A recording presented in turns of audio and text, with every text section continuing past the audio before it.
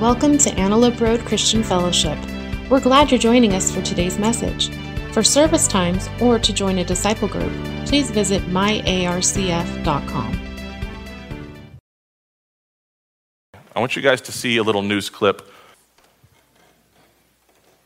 A Canadian man's love for exotic animals ended in tragedy over the weekend. One of several tigers Norman Buwalda cares for on his property attacked and killed the 66-year-old man. He was so emphatic that his pets were family. Authorities say Buwalda went into the tiger's cage to feed it. Moments later, a family member discovered his body along with the 660-pound animal pacing nearby. The family member locked the tiger in a separate part of the cage until an ambulance arrived. It's not the first attack on Buwalda's property. Back in 2004, a 10-year-old boy was mauled by a tiger that was let out of its cage on a leash. Brian Thomas, The Associated Press. It is tempting, is it not, to think that your sin is small, that you can control it, and that it is cute. And none of those things are true. Maybe you felt like it was cute, but you fed it, and it got bigger. I fed it, and it got bigger.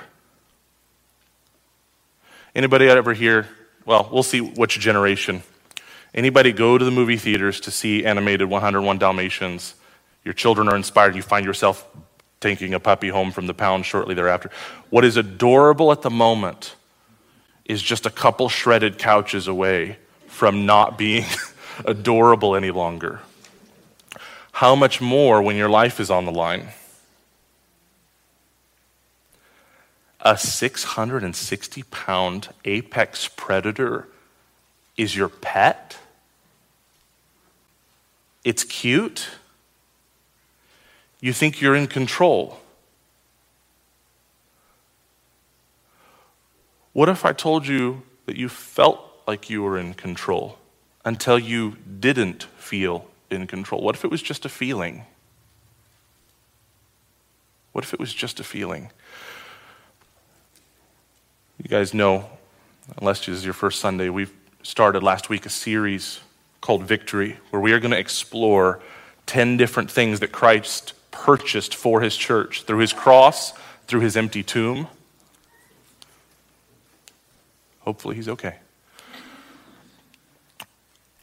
And today we are going to talk about the 660-pound cat in the room, the one that you're locked in a cage with and you have no hope unless somebody does something. That something is called sin, a word that's not super popular anymore. Let me break it into English for us all. Walking up to Jesus and saying, I've got this. I'm smarter than you. I'm wiser than you. I love me more than you love me. Don't worry. I've got this. I'm pretty smart. If you're a human, you've done that.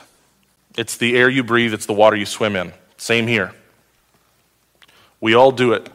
And it is a good thing after finding out that God revealed to us that the wages of sin is death. What I earned in my rebellion was spiritual death. To find out that Jesus came in like a champ and defeated sin when he died on a cross. He was not just some victim of bad politics. He had a divine appointment on that cross. So, part 2, victory over sin. Read with me in Romans 6. If you do not have a copy of God's Word, throw a hand up, and we're going to hand out Bibles right now. If you don't own a copy of God's Word, it's our gift to you.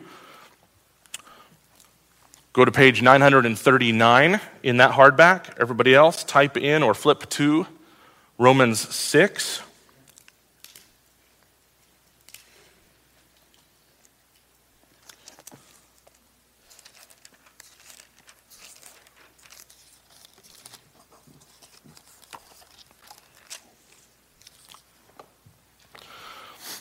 Read with me the chapter in its entirety. Well then, should we keep on sinning so that God can show us more and more of his wonderful grace? Of course not. Since we have died to sin, how can we continue to live in it? Or have you forgotten that when we were joined with Christ Jesus in baptism, we joined him in his death? For we died and were buried with Christ by baptism. And just as Christ was raised from the dead by the glorious power of the Father, now we also may live new lives. Since we have been united with him in his death, we will also be raised to life as he was. We know that our old sinful selves were crucified with Christ so that sin might lose its power in our lives. We're no longer slaves to sin. For when we died with Christ, we were set free from the power of sin. And since we died with Christ, we know we will also live with him. We are sure of this because Christ was raised from the dead and he will never die again. Death no longer has any power over him. When he died once to break the power of sin. But now that he lives for the glory of God. So you also should consider yourselves to be dead to the power of sin and alive to God through Christ Jesus. Do not let sin control the way you live. Do not give in to sinful desires. Do not let any part of your body become an instrument of evil to serve sin. Instead, give yourselves completely to God, for you were dead, but now you have new life. Use your whole body as an instrument to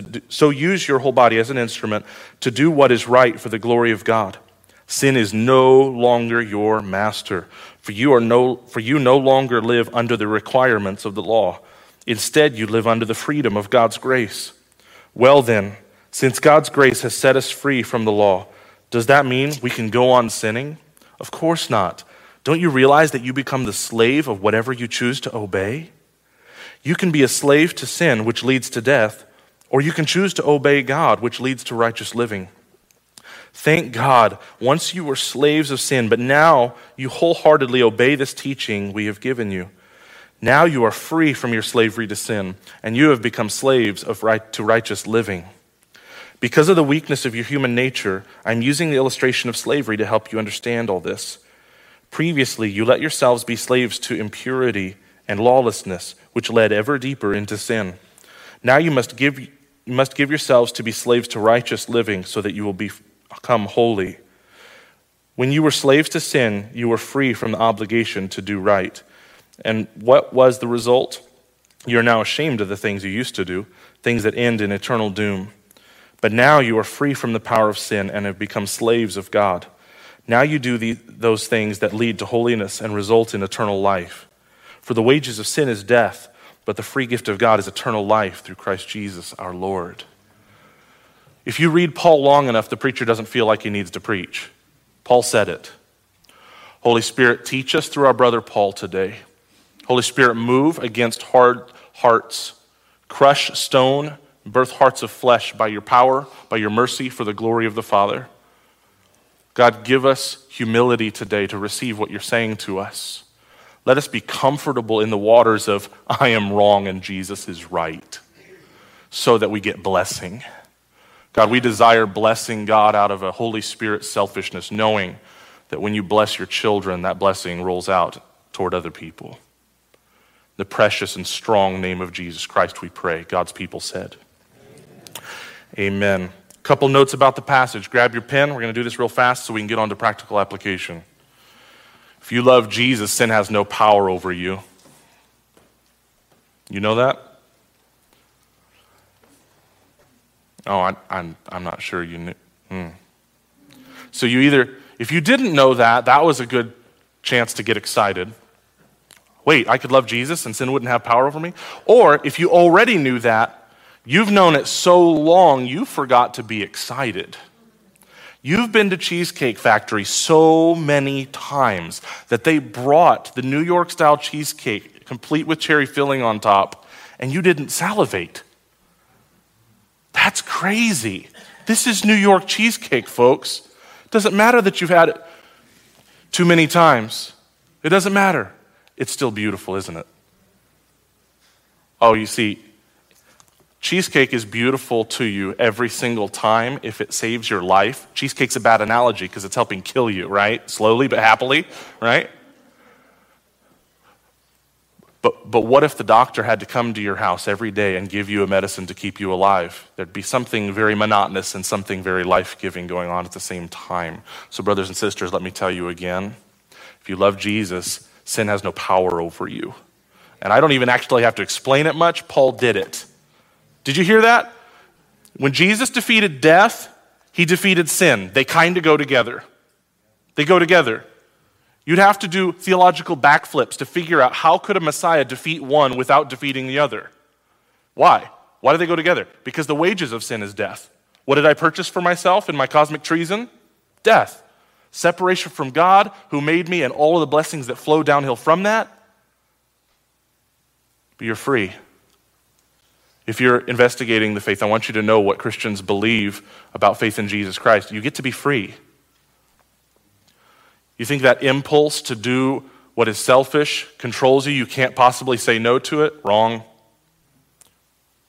Philippians 1 tells us that the Holy Spirit is inside the Christian, giving us the desire and the power to do what pleases God. What more do you need than that? Desire and power. Desire and power. Second note about the text. Victory over sin means total surrender to God's plan for me. You loved that one, didn't you? That did not fit with your 4-hour work week. That did not fit with your 5-year plan. That did not fit with your I'm the captain of my own ship. Every narrative we've been fed as Americans, we don't like surrender. What's that? Surrender? That's what Hitler does. Right? It's a matter of time. It's a matter of how much blood, sweat, and tears. But surrender is what somebody else does in the American story. So how are we supposed to open this thing? What on earth are we to do to open this thing and convince people that surrender is the way forward? Oh my goodness, we've got hard work to do. My Bible teachers are with me. We've got some hard work to do. See, you and I, our old self, our flesh, who I was before Jesus, rudely interrupted my paganism. My old self hates his sovereignty. I don't like him being on his throne. I want to be in control. I know you're not that way, but I am. I want to be in control. I like it that way. It makes no sense, but I like it that way. But what if I was dying of a disease and there was a master surgeon at the local hospital? Wouldn't I have to lay down on the surgeon's table and let the surgeon do what he or she will if I was going to be saved? There's something intensely active about surrender that forces us into a passive place. I actively surrender so that I can be passive in the healing that I receive. But you're grabbing a knife, I'm doing it too, and you're cutting yourself open, and it hurts, and you're trying to look around in there and go, what's the problem here? You're an accountant. You can't do heart surgery. You're toast. If you cut yourself open, you're toast, and it hurt. Go all William Wallace on yourself. That's not cool. Surrendering to the God who loves you more than you love you. Oh, now that's where we're going to get the victory that he offers. So, I'll tell you an old Bible story in case you didn't grow up in church. There was this cool guy named Gideon. This is the original 300 before CGI. 3 of you know what I'm talking about. That's okay. Gideon was called of God to lead God's people, to fight away their enemies. And he had tens of thousands of warriors, and it was still nowhere near what the Midianite army had. It looked like they were in big trouble. And God, in his infinite wisdom and sense of humor, says, who knows? You have too many soldiers, right? Bulgaria, by herself, declares war against the British Empire at the height of her power. And God says, hey, Bulgaria, you've got too many soldiers and too many boats. Huh? So Gideon probably freaks out at this point, but he obeyed and he did what God told him. And there are a couple of phases where God reduces the army of Israel to 300 men. If you've been with us the last few weeks, this is kind of like waiting until day 4. Lazarus is really, really dead. God is going to prove his point. We did not wake Lazarus up when he had a bad sickness and he was mostly dead. No, he was toast. If you've got 300 against hundreds of thousands, you're in big trouble, right? You're in big trouble. See, Gideon wanted victory. The people Gideon was leading wanted victory. The Midianites wanted victory. God wanted victory. And of all of those characters, who always gets what he wants? Yeah, the Thanos of the story, right? God's the only one who's going to get what he wants. Guaranteed. Even if the journey is tough, he's going to get what he wants. So does it matter that Gideon only has 299 friends? Is that going to stop God's will? Okay, let me do better math. If Gideon and all 299 of his friends quit and go home, is God up a creek without a paddle? Did Moses grab 300 warriors to deal with Pharaoh, or did God deal with that on his own? Yeah. God dealt with that one on his own. So how does Gideon find victory? He starts off in a position of surrendering whatever his thoughts are, whatever his plans are, his own wisdom. He's going to surrender that totally to the God who never loses.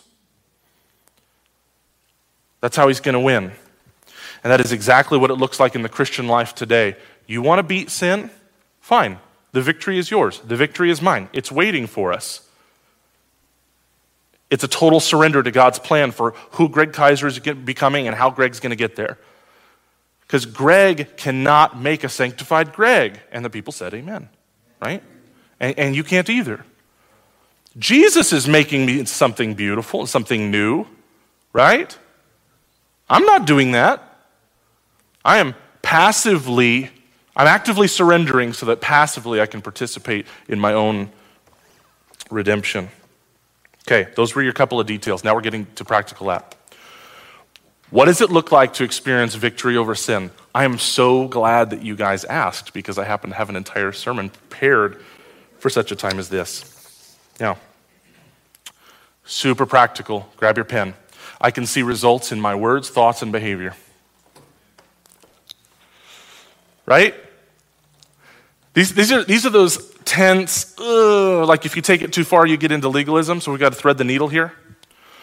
I am not talking about transformed words, thoughts, and behavior that so God will love you. That's nonsense. The cross of Jesus Christ proves that he loves you. We're asking now, how do I know that I'm actually transformed by the Holy Spirit? How do I know I actually love God with my heart, soul, mind, and strength? Well, I can see results. I'm changing. Couple of practical tips on this one that I've picked up so far from others that have been a blessing. Number one, and this is going to take a lot of courage. Ask a friend, hey, what have you seen in me? What would you say the Lord has been changing me over the years? Where has he been changing me? Do you hear how loaded that was? We've apparently been living with enough intimacy that you know my junk at least a little bit, right? So when I say isolation kills and tell you to join a group, I really mean it. Isolation kills. I need feedback from Neil. Neil, what sins were kicking my tail back in 2019 that now in 2023, what do you see the Holy Spirit doing? Because not only does Neil have perspective, Neil has the Holy Spirit inside him who might just right now deliver something to me that I need. When I feel defeated by sin, when I feel like there's no hope, when I feel like I have no power against sin, how is the Holy Spirit going to encourage me that he is actually winning the fight? Neil. Brothers and sisters encouraging each other and saying, this is what I see the Lord doing in you. Anybody here ever heard of anything more than encouragement to help motivate you? Anything better than encouragement? Yeah, not even Starbucks will do the trick.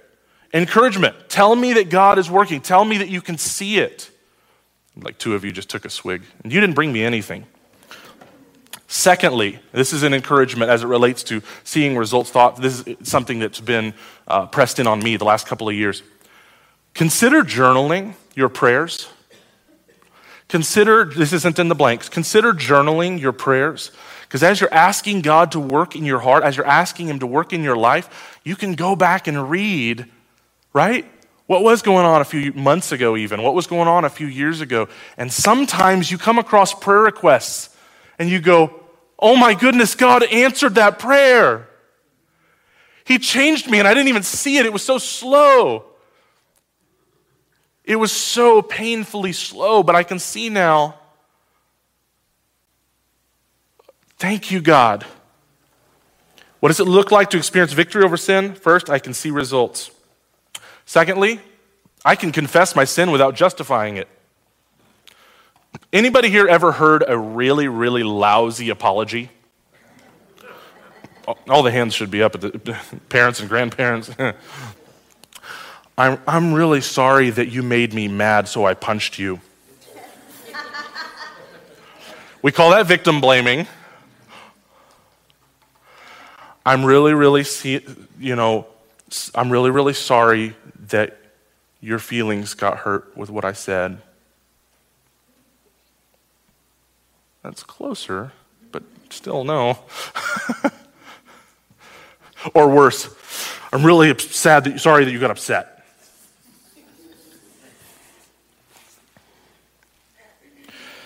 There is something deep in the human soul that thinks we have confessed sin, when actually all that we've done is given a lame apology that had the words "I'm sorry," and so therefore it's an apology. Primer, in case you're new to church, or the rest of us who need to be reminded. It sounds more like David in Psalm 51, where we started off our service today. Oh God, you know everything that I've done. You know how vile it is, and by your mercy would you wash me clean? Let me translate that to a person. What I said to you was absolutely sinful. And I am so sorry for what I said to you. That was out of a heart of selfishness. It was wrong. Would you please forgive me? Like, it wasn't wrong because you got upset. It was wrong because an almighty God said it was. That's different. That's why verse 4, against you and you alone have I sinned, O Lord. God is the one who's establishing ethics. Right and wrong is established by Him, not whether you and I liked it or we were happy or sad. No. You want to know if the Holy Spirit's working in your life? You've got victory over sin? You can confess sin to the Lord first and then to brothers and sisters, without justifying it, without wiggling around it. Because the thing is, you know what's crazy? Why would I justify sin if I believe I'm already justified? That was your theological bomb of the day. Just like, that was for free. If I've already been made right with the Father by the mercy of Jesus poured out through His blood on the cross, if I already have right standing before the Father, I don't have to justify myself before you. I don't have to make excuses for my sin. I just admit how vile it was. I celebrate that it's nailed to the cross. Because I'm going to walk in victory, yo. We're not going to sulk and, No. If that cross worked, I am not defined any longer by the old man acting like he's alive when he's dead. That's not me anymore. So I don't have to hold personally onto my behavior and get my pride hurt. If my pride got hurt, I'm still holding on to that old self. Like, that's me. No way. If you want to know if you're living in victory over sin, can you see results in your words, thoughts, and behavior? Can you confess sin without justifying it? I'm also living in victory if I can pursue practical accountability instead of avoiding it. When I was in high school, my pastor told a story of a guy who came to him and said, "Pastor, I need help." "What is it?" He said, "I am addicted to dirty magazines." And pastor said, "Oh, well, thank you so much for telling me. Let's go over to the store right now, and we're going to get all those big 50-gallon trash bags. Let's go to your house right now and throw them all away in the bin and be done with it and celebrate the Lord." Well, I needed you to pray for me, and can anybody tell me what the problem is yet?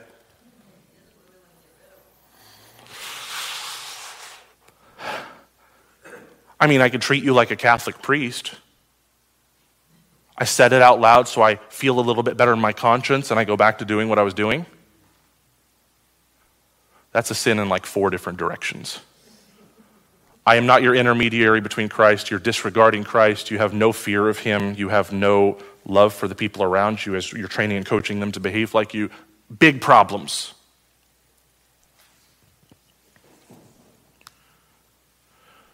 If you're actually acting out of a desire to put sin back to death where it is, where it belongs, then I'm going to pursue real accountability.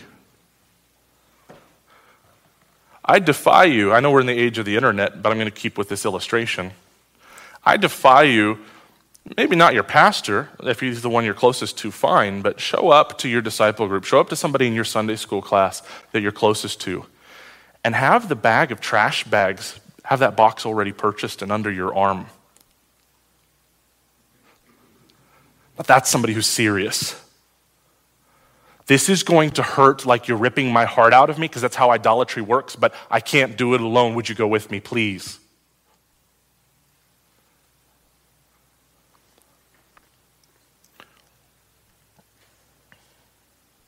How do you know you've got victory over sin? I can read the Bible with joyful hope, not fear of condemnation.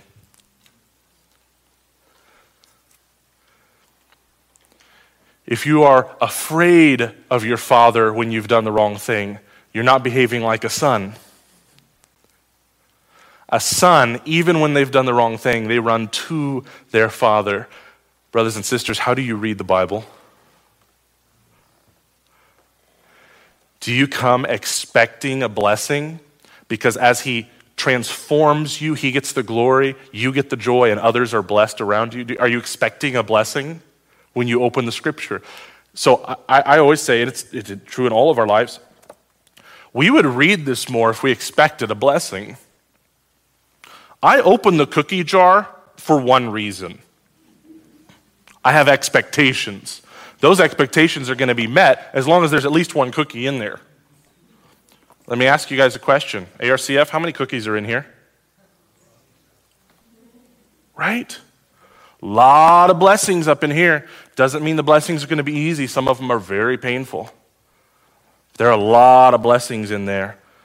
How do I know I'm experiencing victory over sin? I can see results in my life, whether it's through a friend or through a journal.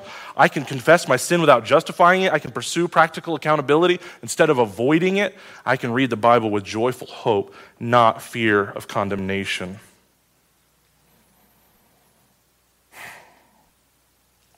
So, who doesn't love a warning? Let's get dark. Okay. You know that part of you wants to bargain with sin? And part of you wants to fight it? Our brother Paul, first century pastor that we read earlier, he said it this way, "Oh, what a wretch of a man that I am. I do that which I don't want to do. I don't do the things I do want to do. Who will save me from this?" And he points to what? Victory that's inherited through Jesus. Victory that Jesus, he's going to yank me out of this. My physical death is going to be a deliverance. I won't have to fight with the flesh anymore, and I'll finally, only and ever have the desire to please God, and we call that heaven. Do you know how right connection to God and people is heaven? You know, because again, the streets are paved with gold, so all that glitters in this life, all that you work so hard and toil for, it's just asphalt when you get on the other side. So there has to be something more beautiful over there. The full presence and power and beauty and mercy of your crucified Savior. That's heaven. You will not sin against him anymore. You will not sin against your brothers and sisters anymore. It's going to be amazing. It's going to be amazing. You know that part of you wants to bargain with sin. Part of you wants to fight it.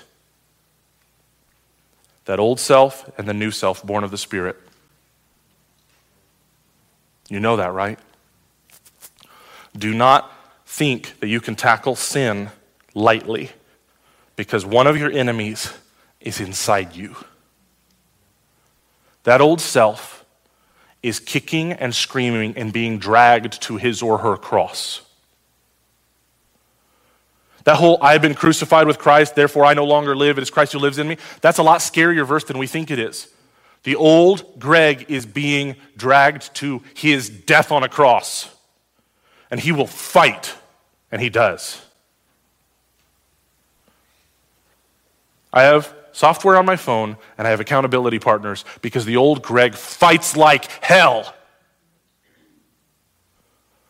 The new Greg fights like heaven. Who's going to win? Who's going to win? See, Yahweh's the only one in the equation who always gets what he wants, and he who began a good work in me, right, is faithful, just. So, I want to show you a movie clip, and I want you to watch the British Parliament, and they are trying to figure out, do we bargain with Hitler, it's May 1940, or do we fight? Do we bargain with Hitler, or do we fight? And you're going to see the faces of people in the room. The majority party at the time, historically, was not with Churchill. The majority party wanted to make a deal and see how gracious Hitler would be. They were alone in the world, and they could feel it. But you cannot win a victory until you decide that you're going to fight. So take a look carefully at what happens in the room while this group decides, are we going to make a deal, or are we going to fight?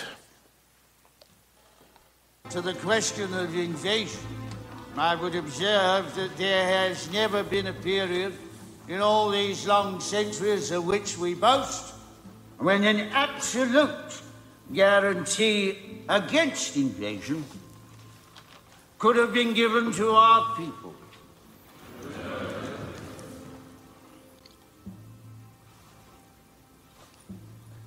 But I have myself full confidence that if all do their duty, if nothing is neglected, and the best arrangements are made as they are being made, we shall prove ourselves once more able to defend our island home, to ride out the storm of war, and to outlive the menace of tyranny, if necessary, for years, if necessary, alone.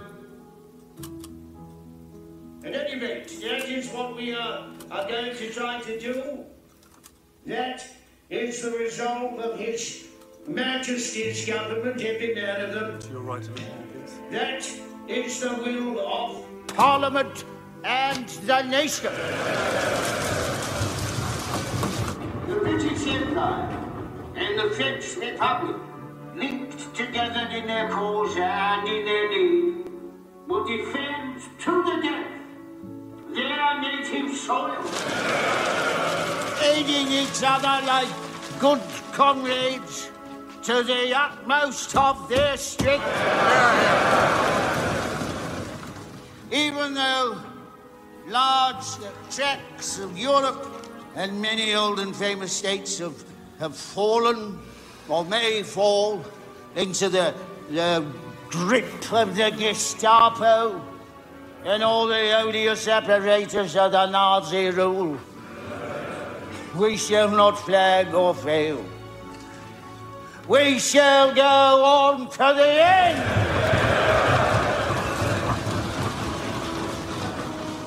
We shall fight in France. We shall fight on the seas and oceans. We shall fight with growing confidence and growing strength in the air.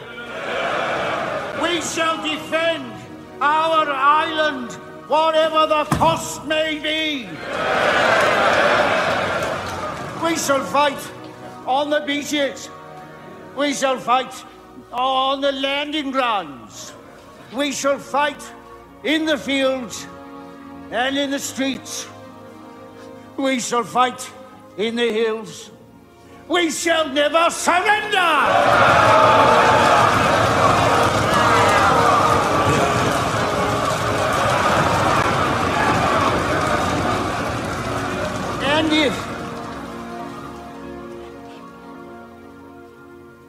And if,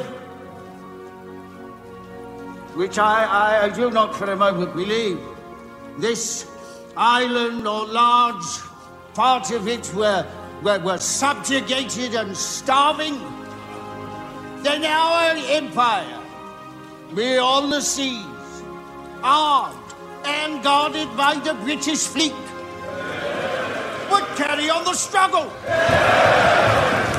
until in God's good time, the new world, with all its power and might, steps forth to the rescue and the liberation of the old.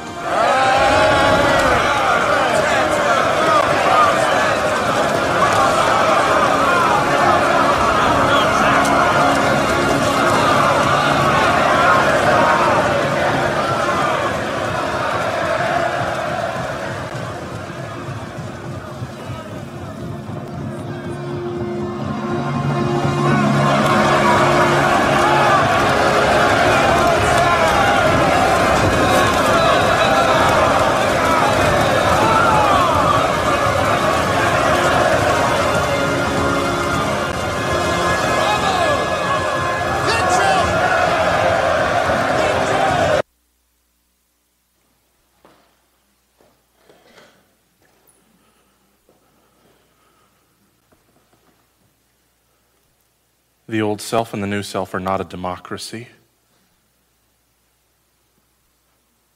The old self cannot be persuaded through a powerful speech to fight sin.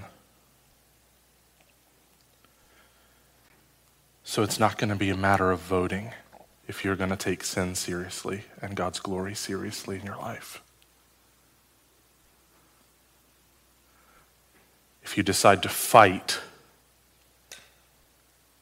and I'm calling you to, if you decide to fight, your allies are the Word of God, the Holy Spirit, and the community of faith around you.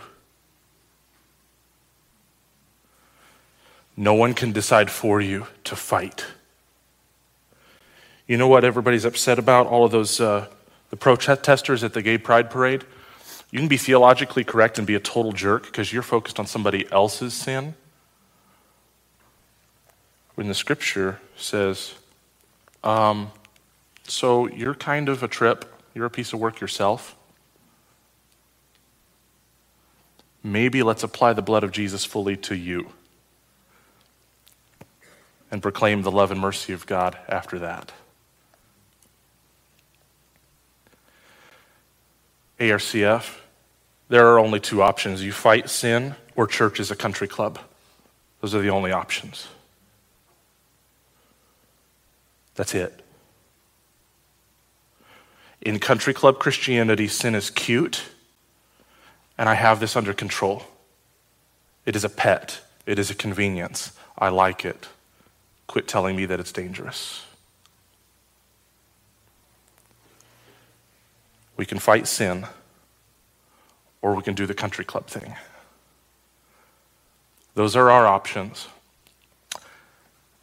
And the only reason fighting sin is even an option is because our Messiah raised himself from death on the third day. He has purchased victory for us, and now he offers it freely as a gift. It is yours if you want it. If Christ's reputation amongst your friends matters, then putting sin to death is going to matter. If Christ's reputation in your workplace matters, putting sin to death is going to matter. ARCF, when you see Jesus one day face to face, what will you wish you spent your time doing? What will I have wished that I spent my time doing? So an encouragement for us. If Jesus has victory in the war against sin, every Christian has victory in every battle. You know the difference? Lots of battles, relatively small, they make up a war. And what if Jesus told you he's already won the war? You get to fight every battle by the power of his Spirit, and power of the Word of God, power of the community of faith, already knowing where this is headed. because victory has been given to you. It's been given to me freely as a gift. So here's the next step that I want to challenge every one of you toward these next few weeks. We're going to be piecing together summer disciple groups. And this is of a group of 10 to 15 Christians that work hard to love each other, build friendships, and strengthen each other in this Christian journey. This is where encouragement comes from, where teaching and rebuke come from. This is where people bear one another's burdens. In the sign-up sheet next week, we're going to be pushing you back to that table to get in a group. Because sin is a lot like mold. It does really, really well in the dark. And you're going to have a chance, spiritually, relationally, and maybe literally. You're going to have a chance to build friendships so strong, where the love of Jesus is so clear that all judgmentalism has been pushed away, where you're going to be able to show up to group with an entire box of black trash bags under your arm if you need to. Your elders will not stop until every one of you has access to a group that strong. Because to be a safe place for the sinner, our church cannot be a safe place for sin. It is killing us if we let it. And Jesus has victory for us. I'm going to pray for us, and then we're going to share a couple of announcements, and we're going to go celebrate baptism in the quad. How does that sound? Holy Spirit, would you please take Romans 6 and make it sink down into us? Would you please lead us to our next step, God, that I believe, I hope, is choices, God, big proactive choices away from isolation, away from darkness, away from keeping the family idols hidden. God, help us to love the light more than we love the dark. Give us victory, Jesus, every single day. Give us victory. You deserve for us to have the victory. In your strong name we pray. God's people said. Amen. A couple things going on in the life of our church. I looked and looked and looked through my phone for a picture of the Stills holding the Kaiser babies, because that happens a lot. I couldn't find one, but I found a picture of the Stills holding babies. Next best thing. This picture is an announcement that you can help intergenerational fellowship. When men's ministries and women's ministries do a Bible study, they're doing something that's, idea is anyway, they're doing something gender specific. Sometimes you want to get the genders together, and you want to definitely, I'm about to preach here, you want to get the generations together. That was a good spot for an amen. Okay? We Americans, we don't see that gray hair is a crown of wisdom, like Scripture tells us. You want to get the generations together? That's what a disciple group is for. Next Sunday night at the Kaiser's place, if you're interested in facilitating a group for May, June, July, if you're interested in hosting, you say, hey, we could fit 10 or 12 people in our living room. I like having people over and putting out snacks. I'd like for you to come to the Kaiser house next Sunday night. And the current group facilitators, we're going to do a little training and encouragement and put people in the right spots. If you're a facilitator, just a reminder that elders need to sign off, okay? That does not mean that you're a theologian. You just you could smell a rat. If something bad happened in discussion doctrinally, you need to know the basics of the gospel, the basics of the Bible, not something extensive. But if you're interested, I want you to either talk to me this week or show up at my house next Sunday night, and we're going to be talking about what kind of group offerings we're going to have available to the church for May, June, and July. So this is an actual photo of some of our bushes at the far side of the parking lot. I took this picture myself. I'm not sure you guys all believe me. But this is to announce that we're having a beautification project, and you should come with your work gloves and your trimmers. Bruce did his best. He tried to get me to put this on the calendar earlier. I didn't get it on early enough, and we got rained out. And so now a couple of months has passed. This is a great chance to illustrate servanthood to the kids and the grandkids, bring them out. There are just a lot going on our property to make it nice and something that you're proud of, to call the property that our church family owns. And so make sure to be here Saturday morning, April 24. We're going to have fun. I agree with you. Dignity Health is going to be coming on property here in a few weeks. I'm really excited. This is really cool. Now that there's a one-shot vaccine, they're going to be providing COVID shots to the homeless here out of the Connection Center. And I know whenever Heart is involved in something, Heart's going to be running the showers during the same 4-hour time. You guys like to know. And so if you'd like to volunteer, call, text me, talk to me. Heart is always happy to have more volunteers. They're going to be doing some boxed lunches while they're at it. But the main point during that week is to be making sure everybody has access to a COVID shot. Sound good? Awesome. Yeah, I'm excited about it. They just called us up and said, can we do it? I'm like, hey, do I get to poke somebody in the arm? And they said no. So I was bummed. Yes, you have to be homeless. It's literally government funded. So if you could get your wife to kick you out of the house real quick on Sunday, show up on Monday, bada bing, bada boom. No? Okay. I love you guys. It is time to party.